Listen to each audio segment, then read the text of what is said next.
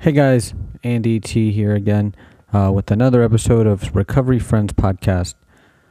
Episode number, I don't even know. I don't know how many episodes we've done so far. We've done a few. The catalog is getting up there. I think we got close to 40. I'm not sure. Anyways, this episode coming up is my new friend Sadie. We had known each other loosely before this episode, and then this conversation cemented the friendship. So from here on out, we are best friends. And this was 2 weeks ago, and she hasn't returned any of my text messages. So I'm just waiting. I'm waiting for the text message return, Sadie.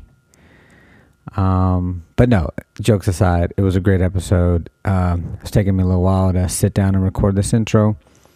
But here it is. And as you know, the opinions spoken here on this podcast do not reflect the opinions or views of any 12-step programs or any recovery-related entities. These are the opinions of the guest and the host, and that is it. We share our stories in hopes that somebody else can find hope and recover as we did. So, without further ado, I give you Sadie. Enjoy.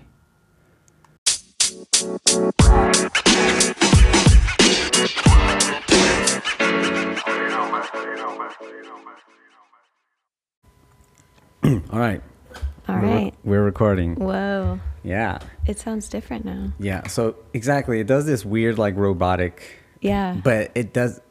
I think it's the whatever filter the guy put on here when he made the template. Okay. But you still kind of have to kick it about 2 inches away from the mic. Okay. And the robotic thing doesn't come out in the final product. Somehow Gotcha. it scrubs it out. So thank you for doing this. Thank you for having me. I appreciate it. I mean, you weren't the first person I asked for like this week because I didn't have anybody. So, but I thought about asking your brother, and I sent him a message, and he kind of got back to me. But you know, I don't think I don't know. I thought he's done it before. No, he hasn't. I asked him to do it like right before I asked you. Oh, yeah. I see. So I'm waiting on a reply from your brother. I was just on the phone with my mom, and he's actually in Alabama visiting her right now. And so okay. I thought he had done it. So I was like, tell Brooks I'm on my way to do a podcast with Andy T. Okay. And mom was like, do you know Andy T? He was like, yeah. So you guys are from what part of Alabama? South Alabama, Fairhope, Alabama. Which is? Just across the bay from Mobile. Oh, okay. That's a nice area. It is. It's very nice. You know, they also have live oaks. Yes. But they're a little bit different. You ever notice that? Than Louisiana? Yeah, they look a little different. They look like a little more like, I don't know, Southern. Well, what you interpret as Southern. Yeah. They don't because you grew up with them. But no, they look a little differently. They surprise me. So it's almost like they're a different species. Maybe they are. Maybe. I don't know. So yeah, I know a few. So we've met. Mm-hmm. We've talked. Yes. Not a whole lot. I know for sure that we have a few things in common. Right? Go. Oh yeah. Well, we're alcoholics. That's one thing. But we both are, or at least I like to think I am really good on the hardwood floors.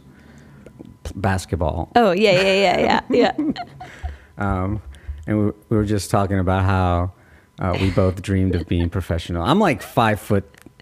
I say 5'4", but I'm really 5'3". Yeah.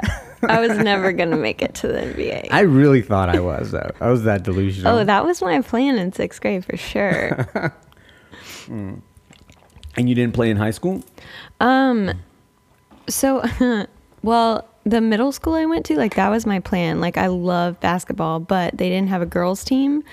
And so then we moved to Houston when I was going into high school, and Houston athletics are just like no fucking joke. Yeah. Like you a only 6A school. They're all 6A schools, I imagine. Yeah. You only play a sport if you're like planning to make it your career, pretty much. Wow.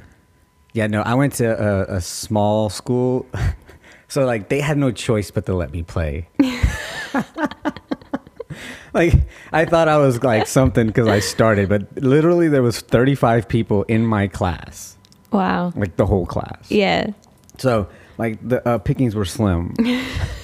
So in any other school, I probably wouldn't have played, unfortunately. Yeah. So as soon as I got there, you know, I played with a girl who literally now she and her sister both play for the LA Sparks. Oh, wow. Yeah. Yeah, that's tough. Yeah. So they loved, I'm sure they loved your energy. Everybody had that energy. Okay. Your heart? They loved your Sure, we'll go with that. They loved your heart. I feel like that's what people like loved about me. They were like, oh, little dude just going hard. And in my mind, I'm like, I'm going to make it. Yeah, we were like me and my buddy Shelly, we were literally the comedic relief of the team. We just made stupid like inspirational videos and played them for everybody before the game. Nice. Yeah. We would, before the game, we would do like a cipher. We would do a cipher and like everybody would rap and then it would come to me and I would try though. I loved freestyling.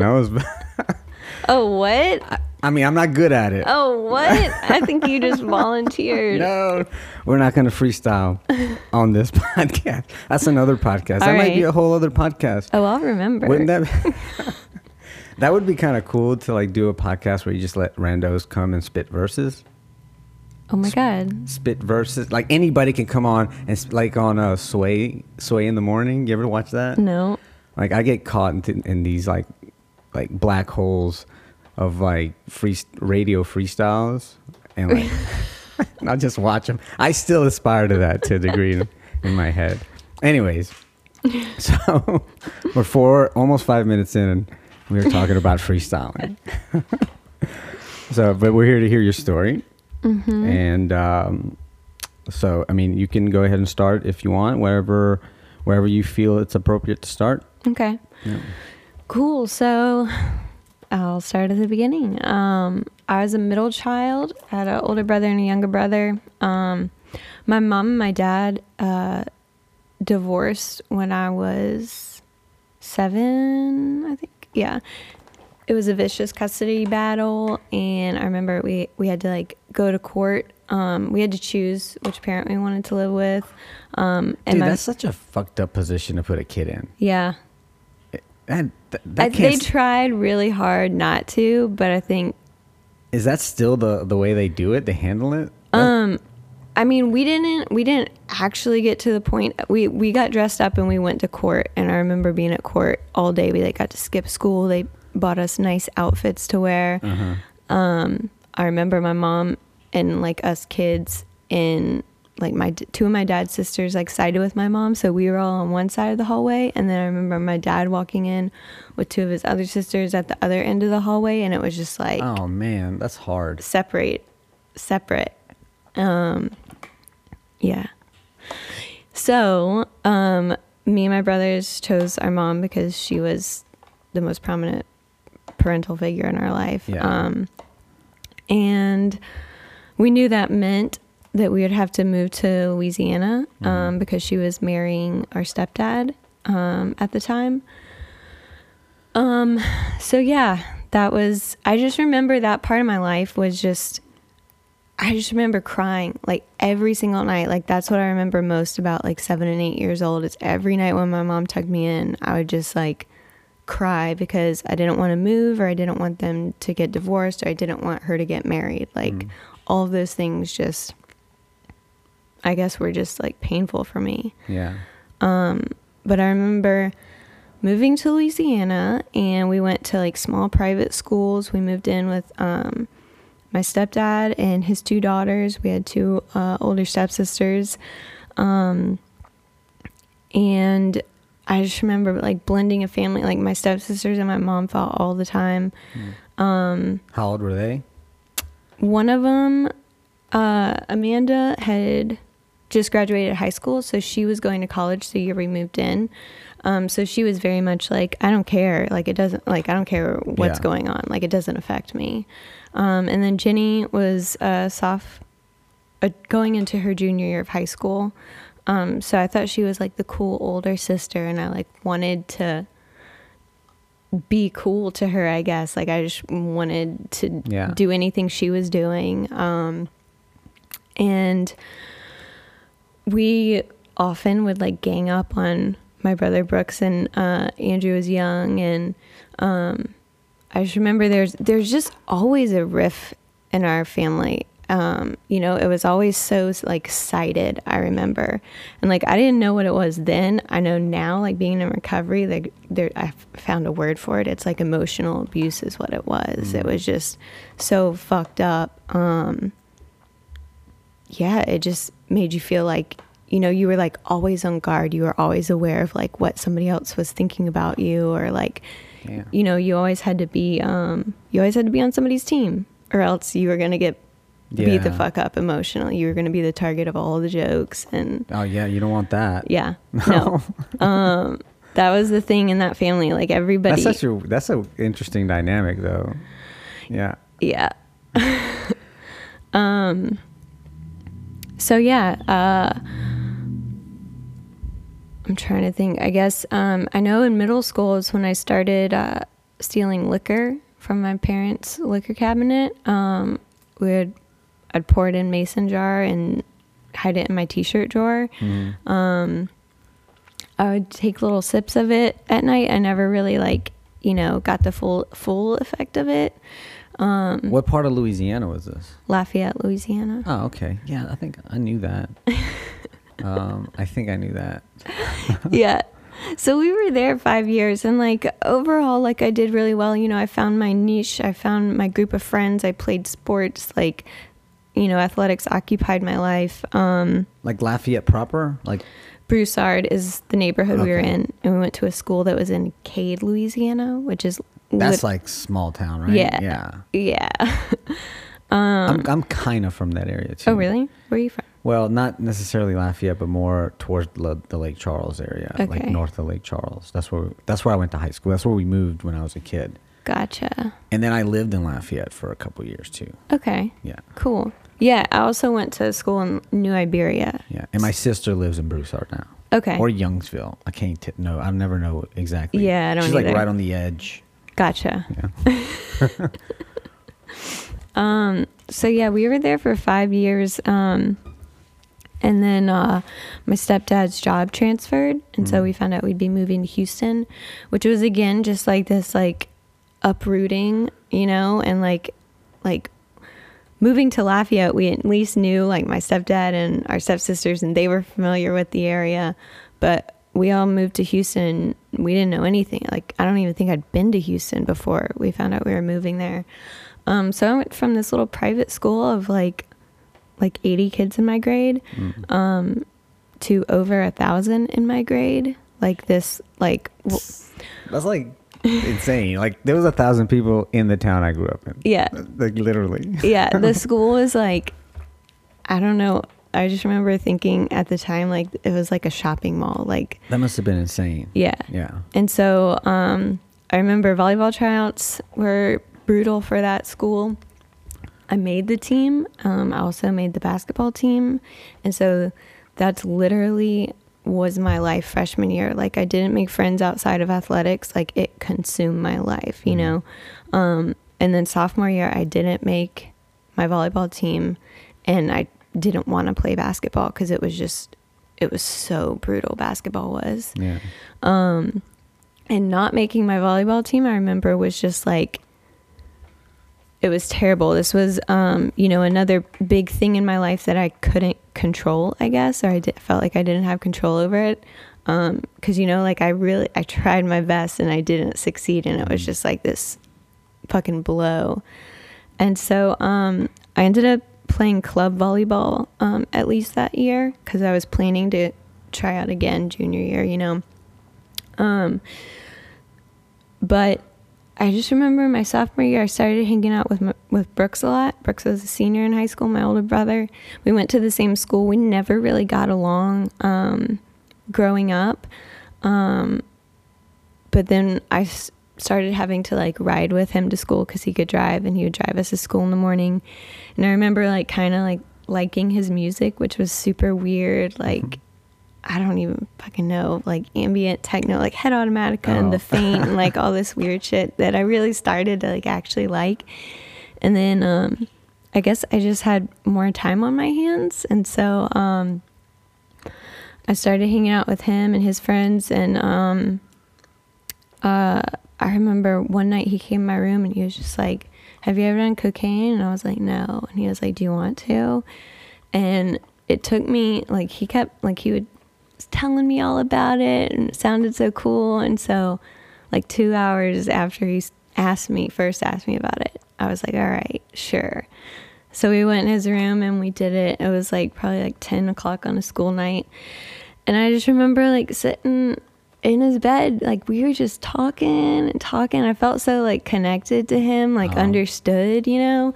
And I remember thinking like, why is everybody making such a big deal about this? Like, this is amazing. Yeah. Why doesn't everybody want to feel like this? And like, I could like go downstairs and have a conversation with my mom right now and like feel Did you though? No. That would have been a mistake. I know.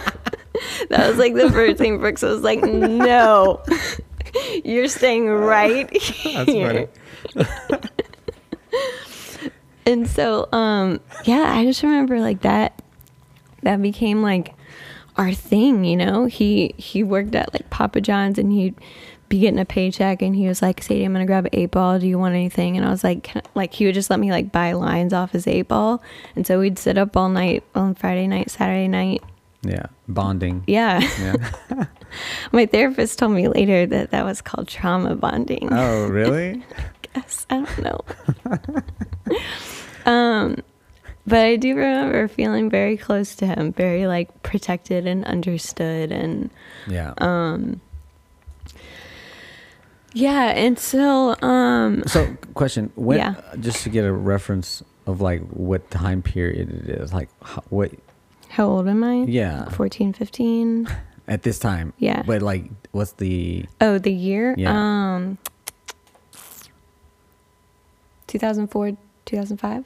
Okay, so you're a '90s baby. Mm-hmm. Like literally 90. Yeah. Okay, it's good to know because I'm always like wanting to imagine like what music is in the back, yeah. what clothes you guys are wearing, like what. Emo was very much in. Yeah. I remember I got Converse and my mom was like, you're not wearing these. These are bad. Really? They're bad. They really are bad though, because they will support. ruin your feet and your knees. Like if I love Converse, and when I wear them, they just like if I have to stand for a long time, like I'm always like on my heels the way I stand, and it kills me. Yeah, and so it was at that time that Brooks came out to me as gay, and that was the first time like I had ever even thought about sexuality really. Like I had boyfriends in middle school, but that's just because like I'd always growing up believing like that was what I was supposed to do, I guess.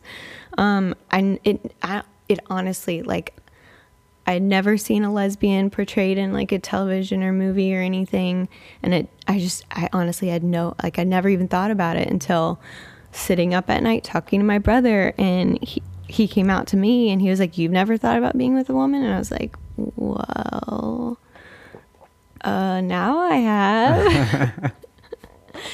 And so it was also at that age that I got my first girlfriend in Houston, and that just, you know, between the cocaine and just like expanding, I mean, I feel like, you know, it expanded so much for me. Like I had always just done what I was told, and I lived in this bubble that my parents, you know, put you in as a child, you know, and my world just opened the fuck up. Like I, you know, all these questions, like I just questioned everything, like religion and sexual orientation and everything. And were your parents religious?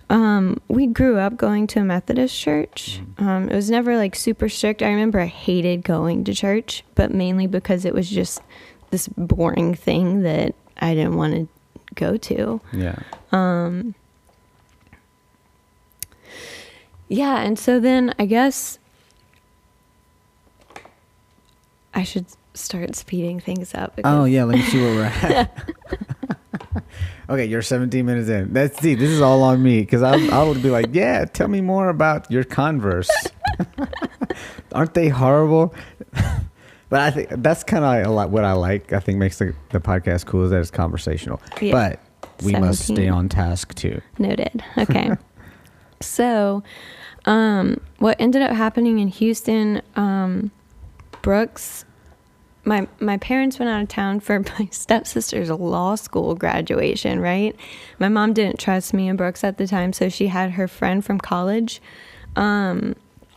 Celinda, and Celinda's daughter Bree come stay with us. We'd never met these people before, but my mom trusted them more than us. So did your mom know that you guys were fucking up, or she just suspected? I think she knew Brooks was doing drugs. And Brooke hadn't come out to them. I guess we're not telling Brooks' story, but yeah, I don't know about all that. Yeah.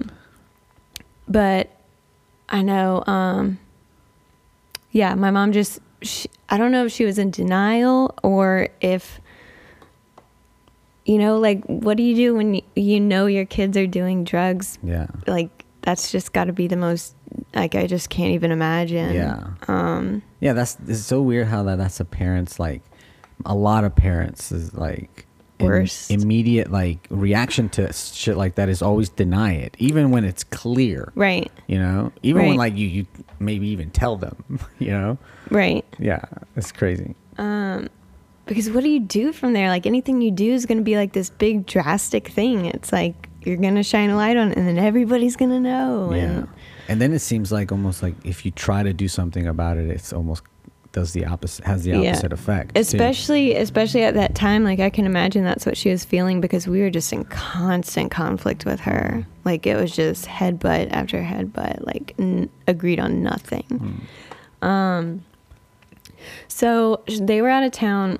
Celinda and Bree came to stay with us. It took no time at all for me and Bree to discover that we both liked cocaine. And I was like, oh, my brother gets it for me. Like, we should call him and tell him. Like, Bree was Brooks's age at the time. They were both, Bree was 18. Brooks was a week before he turned 18. He was still 17. So I called Brooks at work. I was like, Bree and Celinda are actually really cool. They're here with me now. And me and Bree want you to go pick up an 8-ball and bring it home. And so... he picked up a couple 8-balls and brought them home, and we sat up all night doing blow with Bree. And I remember going to bed at like 8:00, and Brooks was like, I'm gonna stay up and shower. I've got to go into work at 10, so I'm just gonna power through. And the next thing I know, I had fallen asleep, and then Bree ran in and woke me up and was like, say, get up, your brother's having a seizure. And like, I ran to the top of the foyer, and I looked down, and he was like laying on his back in the computer room, and like the chairs flipped over and the phone's on the ground, and he's just flopping around like a fucking fish. Oh, and wow. Celinda's on the ground, like with their hands like not holding him down, but like, trying to keep him safe. And she just looks like terror stricken, and she looks at me and she's like, call 911. So he had overdosed. He survived, obviously. Wow. But it was definitely a turning point, especially, speaking like from perspective of being in recovery now. Like, that was one of those times where I just remember both of us were like, that's it, line drawn, like, not doing it anymore. And I remember us having that conversation. And then, like, a couple weeks after that, my mom and I actually moved to Alabama. My mom's like, you're too close to all this drugs in Houston. Like, you need to go to Alabama. Plus, my grandmother was there. And my grandmother started needing more and more help. And so my little brother didn't want to move because he had made friends in Houston. So he stayed with my stepdad. And my mom and I moved back to Fairhope, and Brooks had plans to go to college. I remember as soon as we got to Fairhope, it took us no time at all to get a job and find drugs again. So that is what that summer consisted of. A lot of ecstasy, a lot of cocaine. Was the cocaine better in Houston than in Fairhope? Yes. Yes. Yeah. Yeah. Yeah. And then I remember, you know, it was like probably after that summer, Brooks didn't end up going to college then. And that was really, I feel like, when his addiction took off, because he turned into that addict that just like disappeared. Like I remember being in high school my junior and senior year, and like my mom would be like, have you heard anything? Because it was always me. Like I was always the one that would know where he is, or, you know, the last place that he was. And you know, there would be like 3 months at a time where I remember my mom and like one of Brooks's good friends from Houston that my mom didn't really like or approve of, but I remember them like communicating together, like working together, being like, we don't know where he is. Like, should we file a missing persons report? And so that was my idea of addiction. Like, I remember thinking, like, my brother's an addict. This is what it is. Yeah. And I also remember seeing, you know, Intervention on A&E. That show was really popular at that time. Fuck that show. Yeah. I couldn't watch it. I used to get so... It was one of those... It was like... It was shining a mirror type thing. Yeah, I bet. So when I'd watch it, I would just get full of anxiety. Mm-hmm. It was the worst. I hated watching that show. Now I kind of like watching it, but like... I still... When I see like the happy endings, I'm always like, I don't know. How long is it gonna last? Yeah. Is there gonna be like a little like 3 black? weeks later.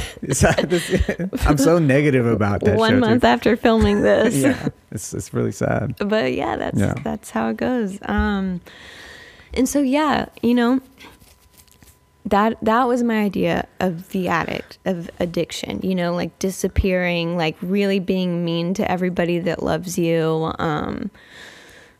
And so I, you know, I continued to do drugs, but I guess it was just, I was able to manage it for a long time. I ended up going to college, didn't really want to, but it was just like, that was just the next thing to do, I guess. All my friends did. So, after my freshman year of college, I guess that's when I remember a lot of things changing for me, like emotionally. Like I suddenly had more feelings I had to deal with, I guess. And I sure as shit didn't know how to. What do you think about college did that? I don't know I honestly don't know if it was college or if it was just me, like age wise. Yeah, that's interesting. Yeah, I don't know. I do know I had a relationship with a girl I was in high school with when I went to college, and that was a big security for me, I guess. And so when that ended, she ended up breaking up with me because like people were finding out or whatever. And it was just like, that was the first thing in a long time that I just had no control over. You know, it was like my parents' divorce or not making the volleyball team. Like that was the next time where it was just like, how do I deal with this? Yeah, and then this time you actually had that thing to lean on. Yeah, exactly. Yeah, I remember like my first like devastating breakup, and I always think of that time in my life as like one of the points where it got significantly worse because I leaned on it so heavily that it just became something that I did from there on out, you know? Yeah, no, that's it. Like exactly what happened. You know, I knew what cocaine was and how it made me feel. Adderall is something that I had started doing pretty much regularly. There was everybody at school fucking had Adderall, and it made me feel great, and it made me feel productive, and it made me able to focus on things, like zero in on something, you know? So I didn't have to think about the bad shit that was going on. Also found OxyContin, which was fucking fantastic. Really loved that. Meanwhile, I'm paying for all of this with, my parents' credit card. Like, yeah. So let's see. Sophomore year, that's pretty much what I do. I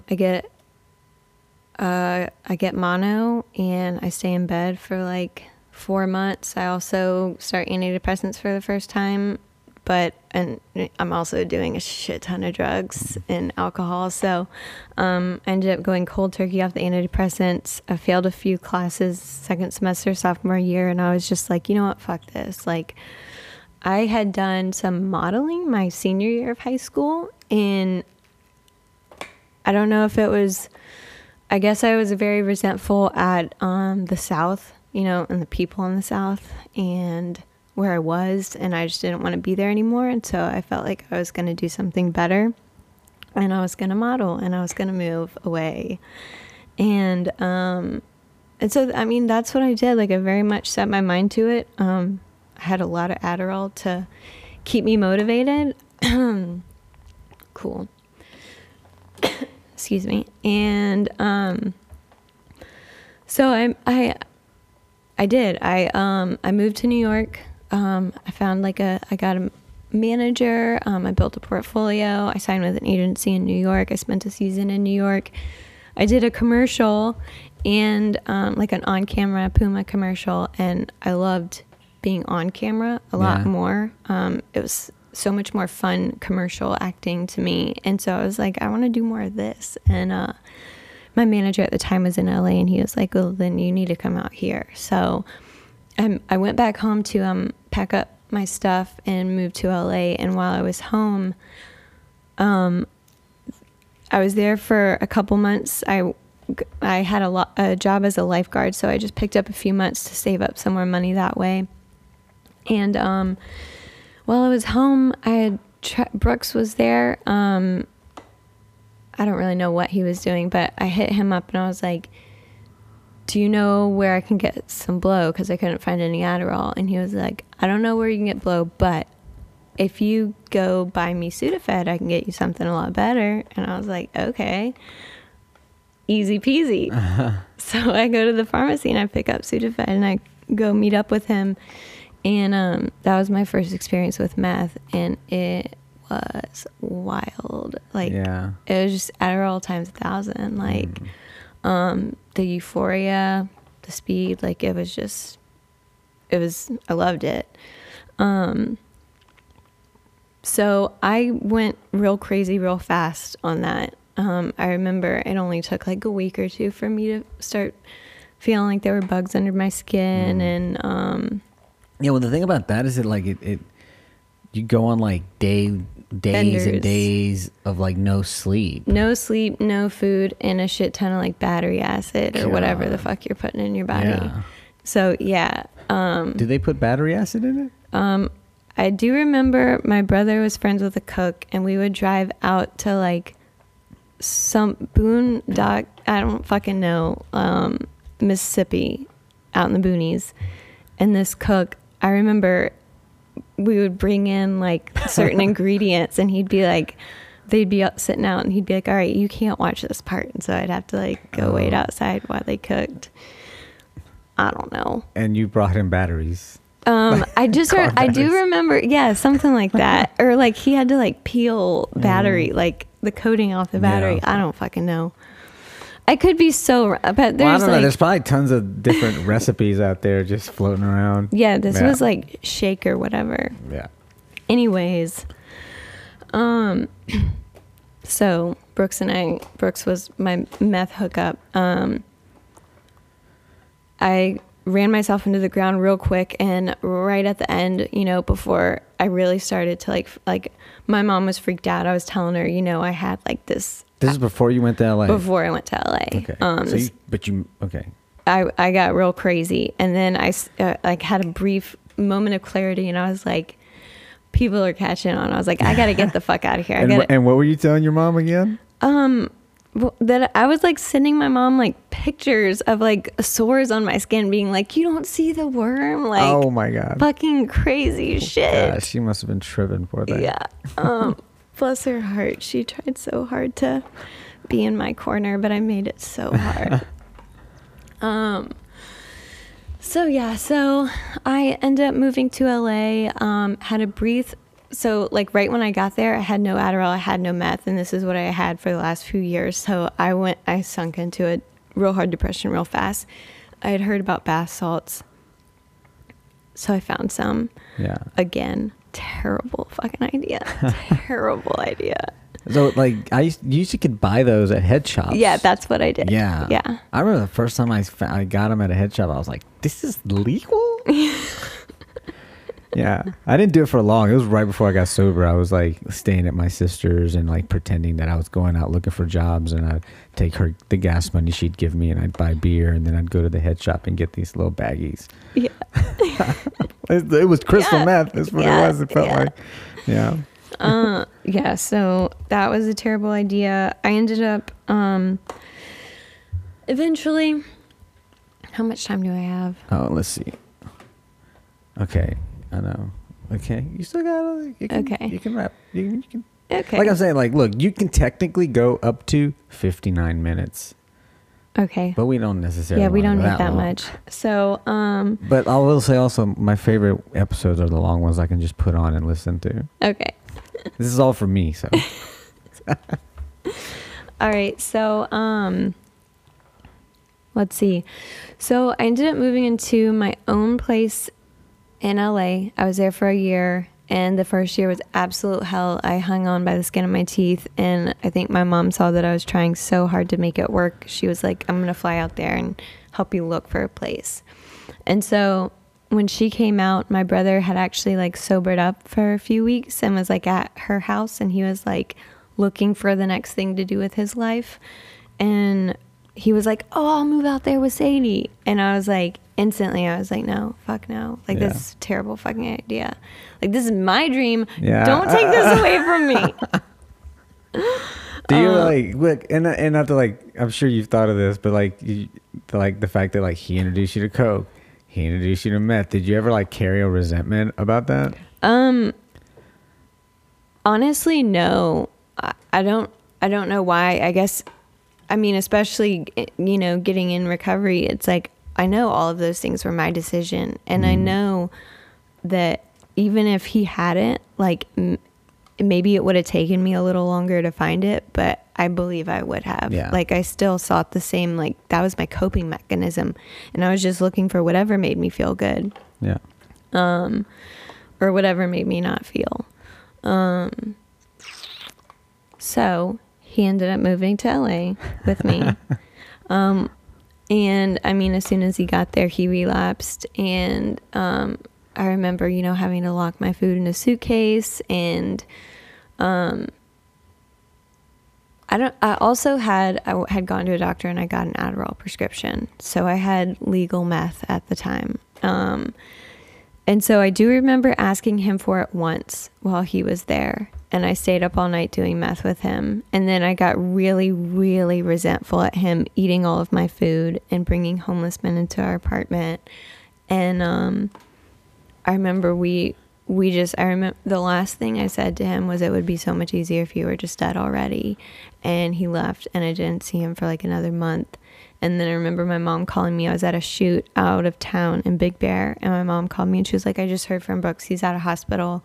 And I was like, okay, well, you know, I was worried about my computer and stuff like that at my apartment. And she was like, I'll call the landlord and get him to change the locks.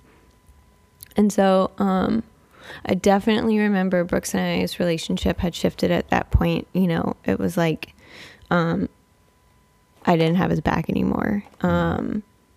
And I think he went out for a while after that. And so I managed for a while in LA with Adderall and weed. It was not, it was a fun time. Like, I had a bunch of great experiences, but it was not easy. I was living under constant financial stress. Like, that was on my mind every day. Like, I was barely eating because I literally couldn't afford food.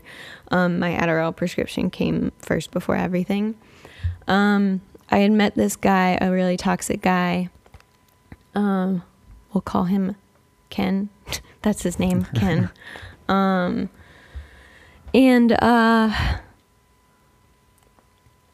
we decided to do, he really talked me into like pursuing a music career. I'm honestly, like, when it comes down to it, like, he's a fucking predator. He's a narcissist, and I was duped, and that was a really difficult, like, 2.5, 3 years of my life. You know, I just feel like I was like brainwashed almost, like, working with this guy. I just don't even know, like, the girl that I was during that time. Like, it's just so weird to think about. And let's see, during that time towards the end of it, I had turned 26, and I fell off my parents' insurance, so that meant no more Adderall. And because we were doing music, it was a great excuse to drink all the time. So, like, I would carry around a bottle of Jack in my purse regularly. I always had a flask on me. And then I just realized, like, flasks are a fucking joke because you can't even get a buzz with a flask. Yeah. So then it was just water bottles and bottles. And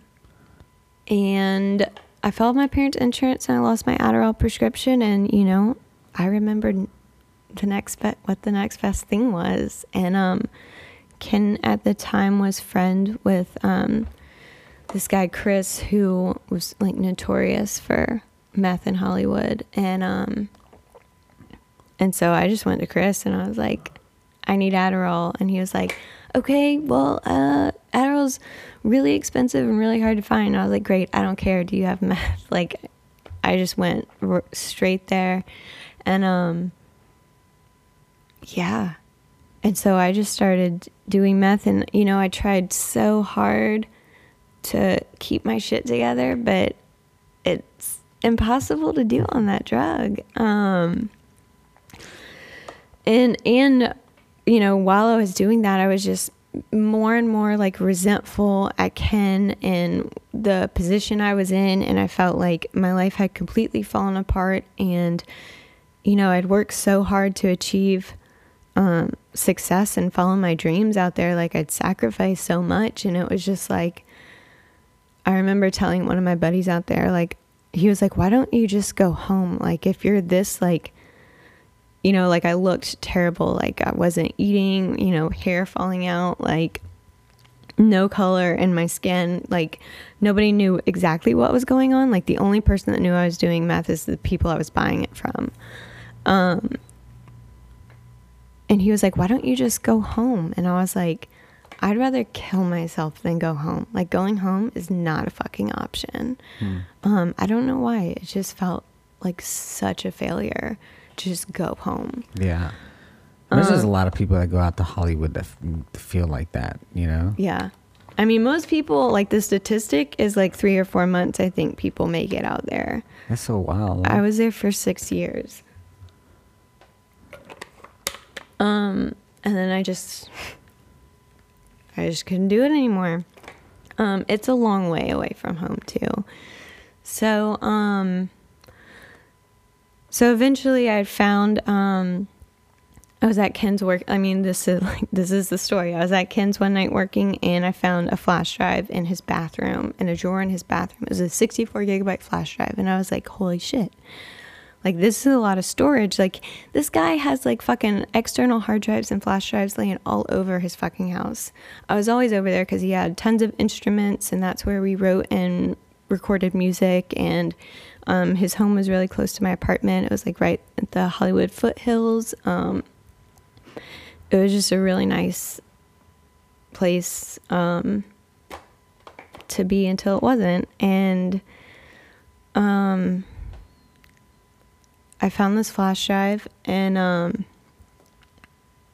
so I took it because I was like, every time we go to a recording studio, like, I'm the only one that has an external hard drive. So if I didn't bring something, like, we wouldn't have our fucking material to take home with us. So I took it, and I left. He was at the gym, and I left. And when he got home, he was like, hey, I just got home. You were coming over to work later? And I was like, yeah, I'll be over later tonight. And then he called me and he was like, hey, you haven't seen this flash drive, right? And I was like, I thought like, oh my God, that's so weird that you noticed that right away. So I was like, I wasn't going to be like, yeah, I stole it. So I was like, no. And so as soon as I got off the phone with him, like he drilled me about it a little more. As soon as I got off the phone with him, I plugged it in, and it's got like every fucking scantily clad photo like I've ever taken, like stuff that's not even on the internet. Same thing with this girl that lived in his house before me. I never lived in his house, but he wanted me to, like begged me to, pressured me to.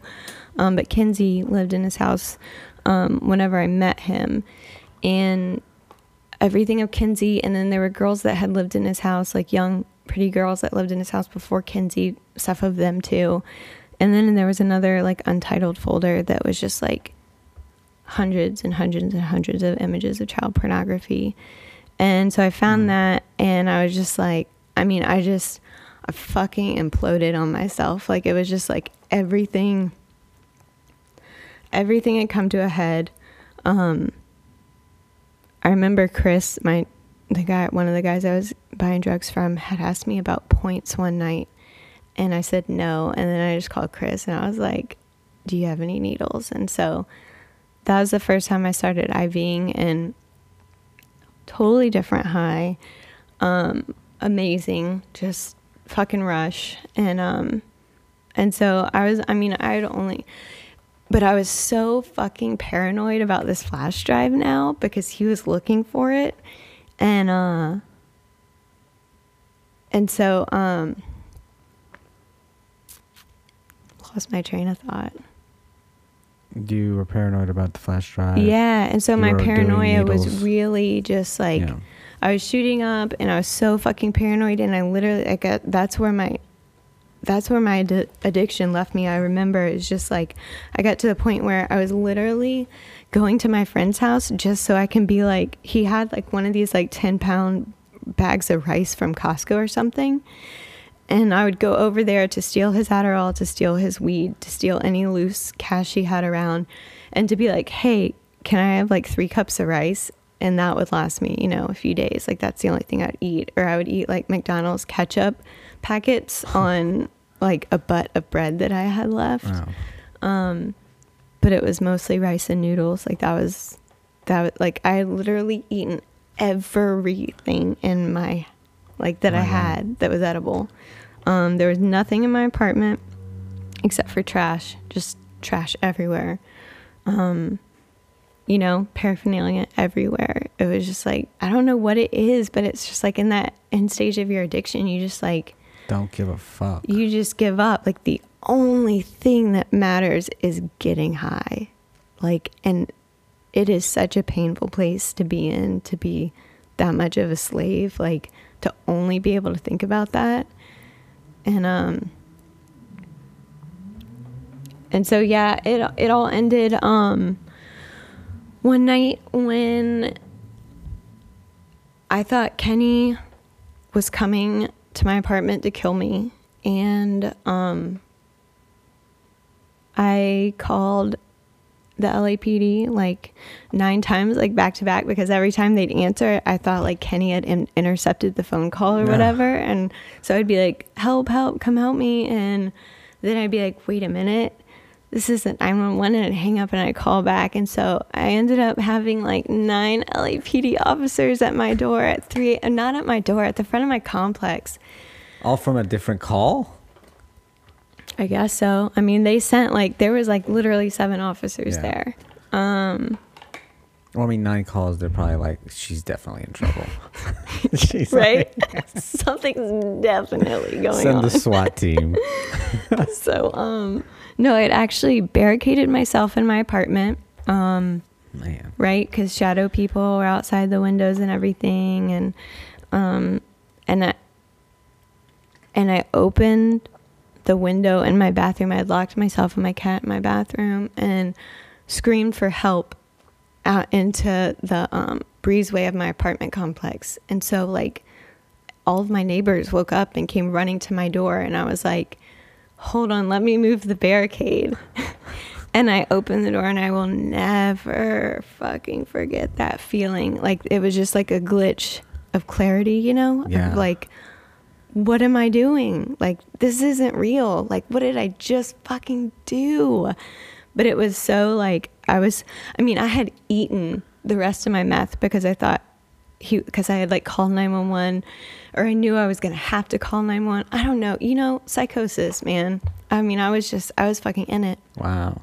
And so the cops came, and I answered the door with a knife, and my neighbors saw me like strung the fuck out, you know, blood and like track marks all over my arms. And I remember one of the cops asked me if I needed to go to the hospital, and I said, no, I need to go to bed. And I walked right through them and shut the door behind me and passed the fuck out. And I'll never forget waking up the next morning, that feeling of like, please let this fucking be a nightmare, please. Oh, man.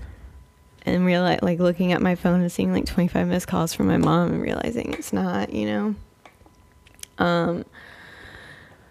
So my brother Brooks at the time had like 3 or 4 years, I think. And you know, my mom would call me crying, and I had 3 or 4 years sober. Yeah. And my mom would call me crying, and I remember feeling so much hate and resentment towards her for that, being like, why like, don't make me feel any worse than I already fucking feel. And I would like hang up on her. And then Brooks called me, and I don't know why, but I answered.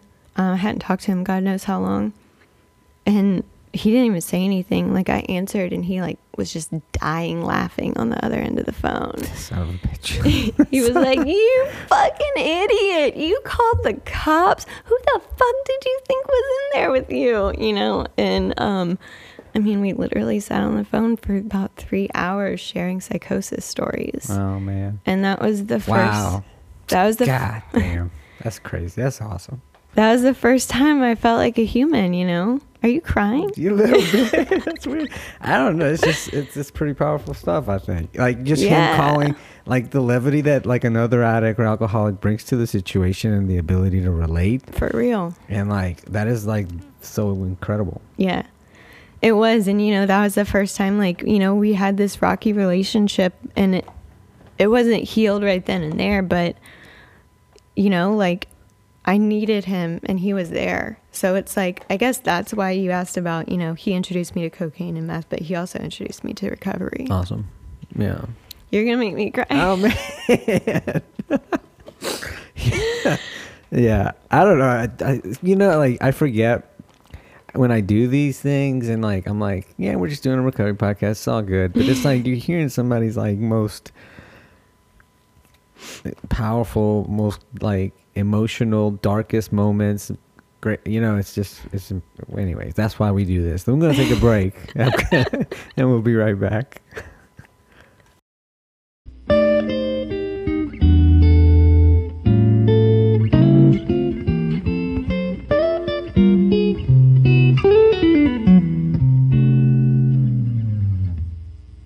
All right, I'm recording again. There we are. All right. Cool. So we dried our eyes.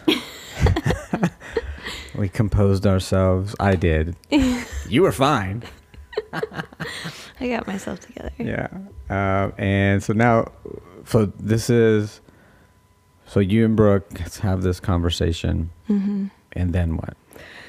So basically, so what happened was I had this job doing surveillance, which was like a random odd job that did no good to my paranoia at all.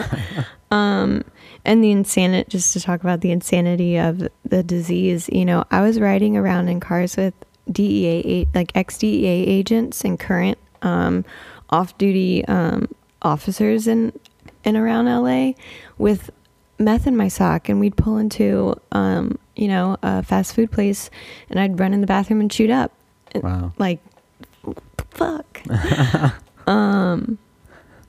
So I talked to Brooks, and what happened was, from that job, this, again, I had only had this job for a period of like 2 or 3 weeks, and I made a good amount of money. All of that money went to drugs. And so I wasn't coming home until I had a better reason, right? So I talked to Brooks, and I related to somebody. I felt like a human.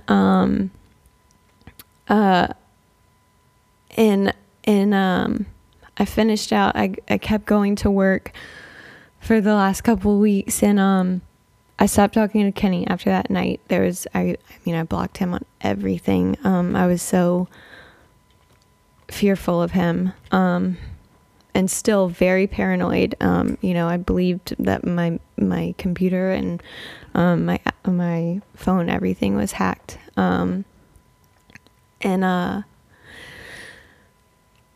Eventually I ran out of money, and Brooks he presented me with the idea. He had talked to my mom, and she was like, I'll fly you home, come home for Thanksgiving. Like, they just wanted to get their hands on me, they just wanted me in front of them. Yeah. And so he said, why don't you come home for Thanksgiving, eat some food, and we'll talk. Like, you don't have to go to rehab, but I can tell you about, where I went. Mom said she'll send you back to LA if you want to go back after Thanksgiving. And so it felt really good to have that, feel like I was in control. Yeah. Still, that's him knowing, like, don't take those choices away from her. She will revolt. So I still had control, right? So I made the decision. I said, yeah, I'll go home if you bring my cat home with me. And so my mom was like, I don't fucking care. We'll fly Julio home in your lap. Let's do it. So I flew home with Julio. Brooks picked me up from the airport, and I'll never forget, that experience, that first 24, 48 hours with him. Just painted the picture.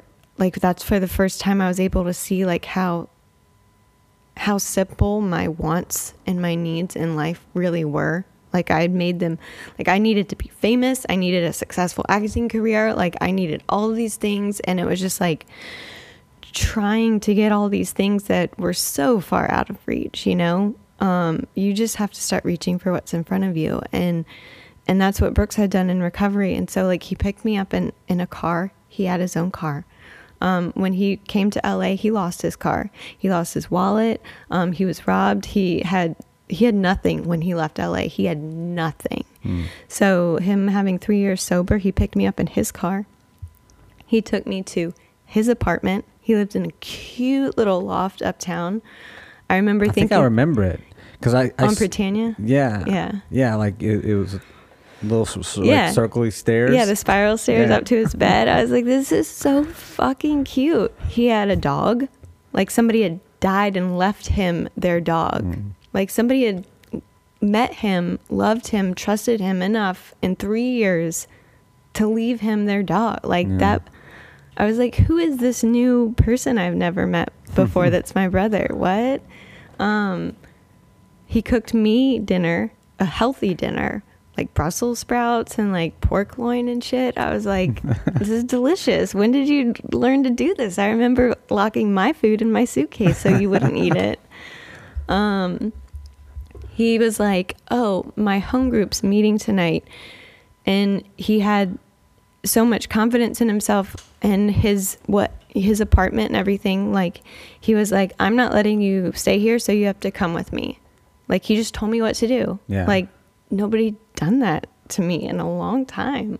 And I was just like, oh, like, I didn't want to, but I didn't have a choice. So I went with him to his home group, and he was setting them boundaries with you. Yeah. It's exactly what it was.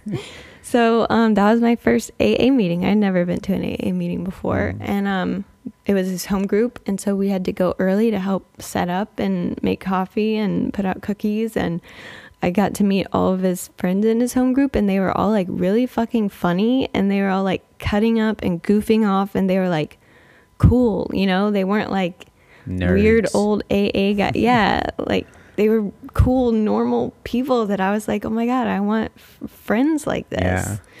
Yeah. Everybody was super fucking nice to me. And yeah, I remember going back to his apartment, taking a shower, and shooting up in his bathroom because that's what you do. Yeah. Mm-hmm. And I remember feeling really fucking bad about it, but I couldn't not do it. And so then my mom came, drove to New Orleans to pick me up the next day. And I will never forget the look on her face when she saw me. It was just like,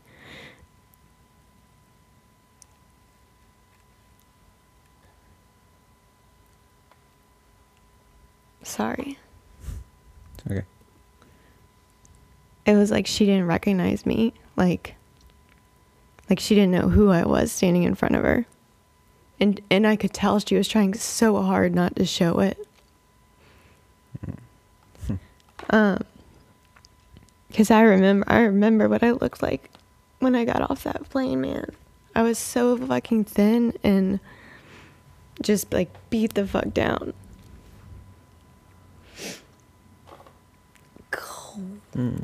I was gonna mention that. I was gonna say like, because you're a slim lady, and I bet that like on meth, it's like because I was skeletal. And the thing is, like, you come off meth, you don't realize what you look like. It really, like, how bad it actually looks. Yeah. You know, because it's just you look dead. Yeah. Like your skin is like has like a black tint to it because there's just no color in it. So she picked me up and she drove me home, and Julio was in my lap, and I remember that whole like 2.5 hours home. We were driving home at night, and I could not stop crying. Like I just cried for like 2.5 hours straight, like silent, like really like choking on it, just trying to swallow it down, like that painful back of your throat cry. Because I was just like, you know, it was really starting to hit me. Like I was nothing. Like I had nothing to show for the rest, all of my life up until that point.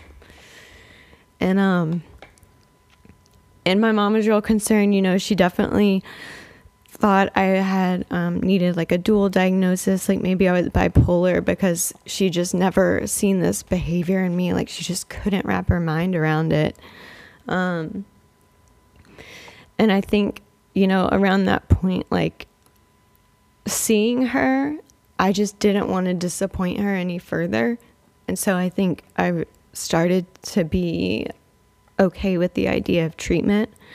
And honestly, I had been home or like not in LA for like 48, 72 hours. And it was just such a fucking relief, like fucking relief, you know, not to worry about how I'm going to eat, how I'm going to get high. You know, should I kill myself? And so I just went home, and Brooks came over like a day or two later for Thanksgiving, and he talked to me, you know, told me like his Bridge House experience, what it was like in treatment. I remember I really tried to milk it. I stole Adderall from my mom and my little brother, and stole probably like over the course of 3 days a gallon of Bacardi out of the pantry, and just to function, you know. And then my mom was like, you know, came to me in tears, and she was like, if you want to go back to LA, I'll send you to LA, but you cannot stay here. If you want to get into treatment, I will do everything I can to help you get into treatment, but I cannot pay for treatment. And I was like, I don't want to go back to LA. And so, you know, Bridge House Grace House is a state-funded treatment facility. You don't have to pay for it. And that's, it's absurd in America. Like, you know, like you just, those things don't exist. Like, no, it's so crazy. Like the amount of money that people throw away because going it's like to treatment. Yeah. Like tens of thousands of dollars. And it's all AA in the end. Yeah. Like, and the thing is, it's like the statistics are like on average, like 7 trips to treatment before somebody gets sober. So right. imagine all the money that just is like well, you got to start throwing thousands at it now at some point. Hopefully you're on the lower end of that like statistic. For real. You know? Yeah, Bridge House saved, I mean, that was like lifesaver for me. I wouldn't have been able to afford treatment. Yeah. For real. And so, you know,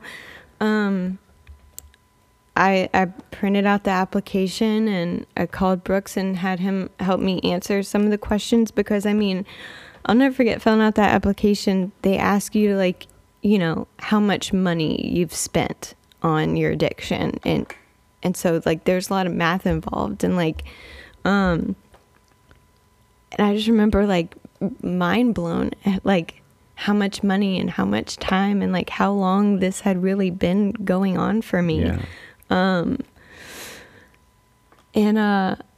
I submitted the application, and the next morning they called and they said, great, can you be here tomorrow morning? And I said, yeah. And then I called Brooks and he was like, okay, cool. That's good. And I told my mom, and she was like, great, I'll drive you over there tomorrow morning. And we thought it was just going to be like they'd interview me to decide if I could go or not. And Brooks was like, all right, well, you better get packed today. And I was like, wait, what? And he was like, you're going for intake, right? And I was like, I don't know.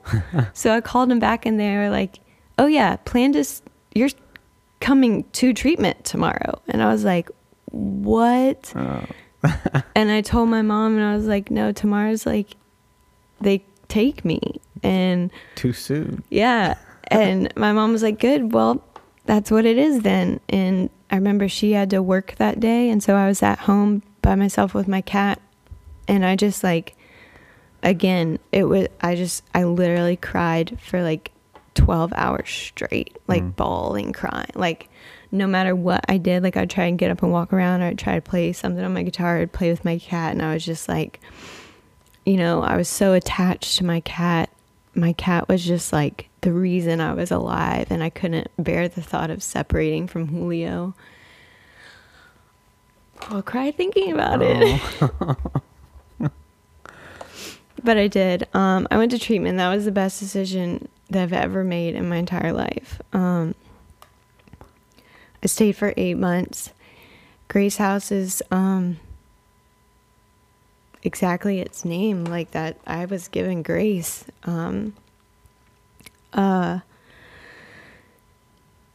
You know, the way treatment was set up then is I went to, they had 2 locations, the Delashay and the Camp Street location. So I went to the Delashay location, which is the women or like pregnant women, or women with children. So they tried to like speed up your release date there. It was a little more intimate, one-on-one, smaller house.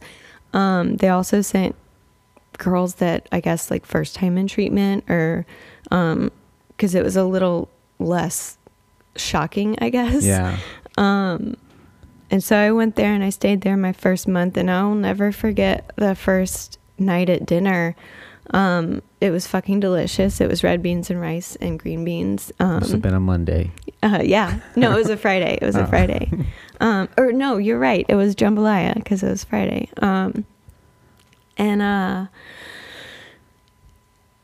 And I didn't even fucking know these women, but we laughed so fucking hard, like to crying, like your cheeks hurt, the back of your head is like vibrating, you know? And it was just like fucking summer camp. Like I didn't have to worry about rent. I didn't have to worry about Kenny coming to kill me. I didn't have to worry about getting high. Like I didn't have to worry about anything. And I hadn't been able to not worry about anything in ever. Yeah. Yeah. And yeah, and so, you know, it's the vocational program at Bridge House, Grace House, which I just don't understand how any other treatment could work. That's just me. Yeah. It worked for me though. Where it's like, you know, you work, since it is free, you work to stay there. Yeah. So you get put to work, whether you're working in the kitchen or the front desk, or they have the thrift stores or the warehouse. And then it's very intense, you know, one-on-one. You have counselors, you have one-on-one sessions with your counselor, you have a treatment program you set up with your counselor. They introduce you to AA and encourage AA. And, you know, I was taught to get a sponsor. And when you're in treatment, you go to AA meetings every night. And you know, all of this stuff was just given to me, just shoveled down my throat, you know, and for me, that's what I needed. I needed the rest of the world to just go to bed. Like, I had to have that focus and that quietness. Yeah, man, I learned so much about myself in treatment. I stayed there for 8 months. And you were inpatient for 8 months? Inpatient for 8 months. Wow. Yeah. That's more than the usual. It's normally about 5 or 6, I think. I was total 8 months, but like I was inpatient 6. I was inpatient 6. Oh, they did an outpatient at that time? Well, it was kind of like, yeah. So we had an independent living house. So I guess that was technically still inpatient. But then after that, after independent living, you'd go live somewhere else. But I still lived in their version of an Oxford type house. Okay. For the last 2 months of it. So I was there 8 months. But then like, so I had gone for 3 months, left, relapsed, stayed out for a month, and then was back in for that total of the other 8 months.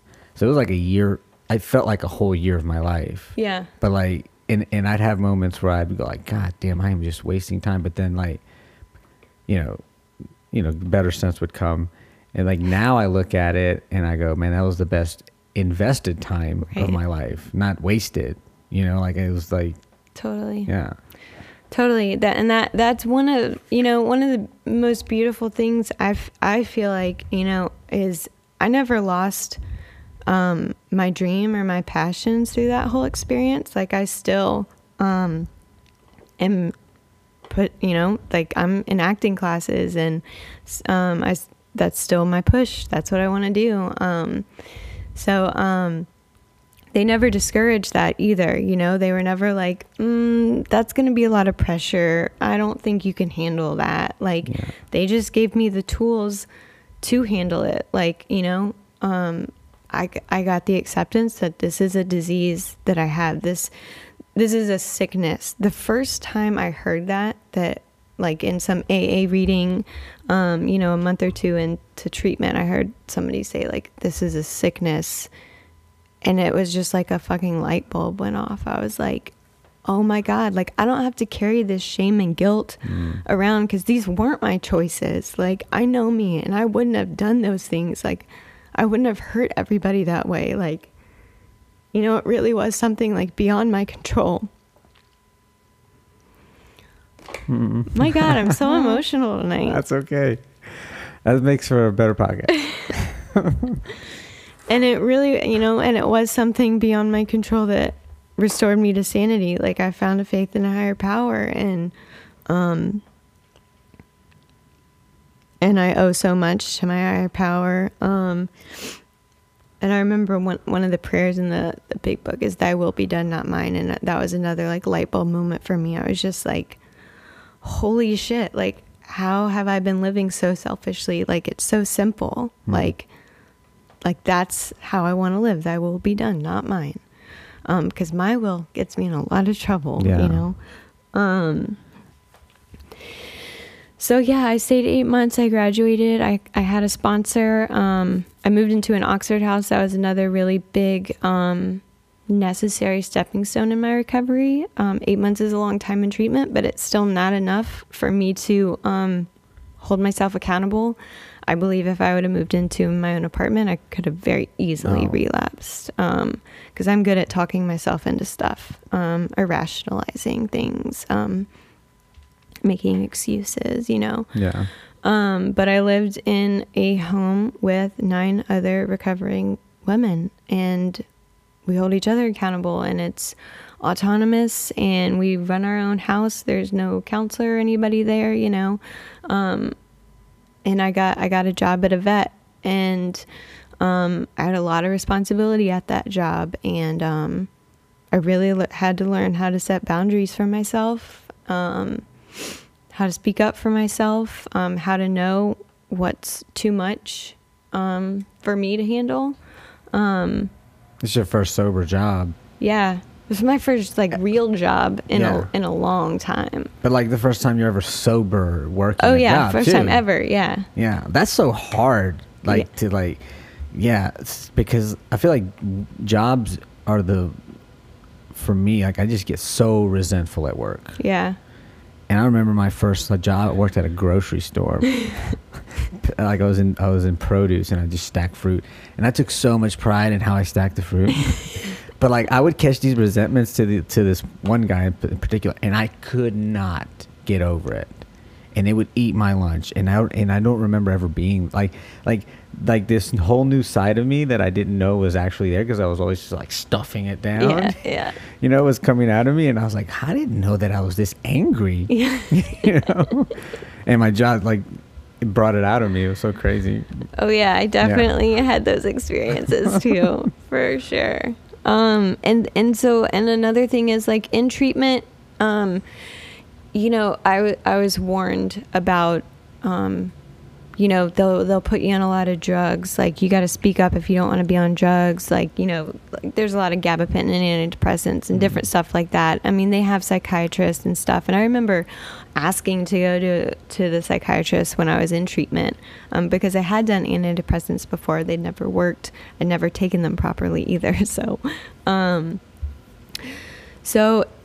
it actually wasn't until I got out of treatment. I was living in Oxford. I was working my job at the vet, and I kept running into panic attacks and just anxiety like through the fucking roof. And I was breaking down, and I had a therapist that I saw outside of treatment, just like a regular old therapist out in the world. And so I would like, I remember calling her on my lunch break, like bawling, like shaking. And she was like, what's going, like, it's okay. We are going to get you in to see, I have a friend that's a psychiatrist. And so I went to this psychiatrist, and, you know, she prescribed me, Zoloft, which was the first time I'd ever been on that one. And that worked wonders for me. Like, I'd never had an antidepressant work, and it really, it just made, it was like I was working against the grain for so long, and then this just took the grain away, and it was like, Wow. it doesn't have to be that difficult. And I actually, you know, I feel like I got what I needed from him. I'm at a place now where I'm actually no longer on them. Oh. So, That's awesome. yeah, so yeah. I think they're a great thing, you know. It was definitely you know, a necessary thing for me. Otherwise, I feel like I could have very well just kept having panic attacks until I wasn't able to deal with them anymore and relapsed, you know. Yeah. Who knows? But so yeah, I lived in sober living for 2.5 years, which is a very long time. That is, yeah. My dad died last year, and I was in sober living, and I think that was just a huge blessing.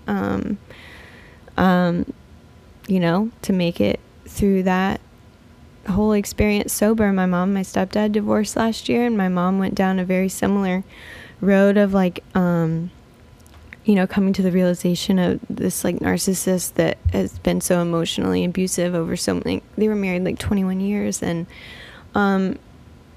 just coming face to face with that is so debilitating and shocking. And she was in a really dark place, but I could not be more grateful for the tools the program has given me and where I am now in my life, that I could have been there for her. Like, not only just, you know, as her daughter, you know, like with, like, I don't want to say responsibilities, but like, you know, like she cared for me and now I care for her, but it was more than that, you know, like I could relate to her. Yeah, you could share your experience. Yeah. Yeah, wow.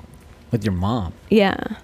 Wow. So that was really cool blessing. And now I'm living in an apartment with a friend who's also sober, and I've got 2 cats that I've rescued since moving here. My mom actually has Julio now, so Julio's like the life-saving cat for her now. Is Julia? Julio. Oh, Julio. Okay. Like Julio Jones. Yeah. I know I'll get beat up for that.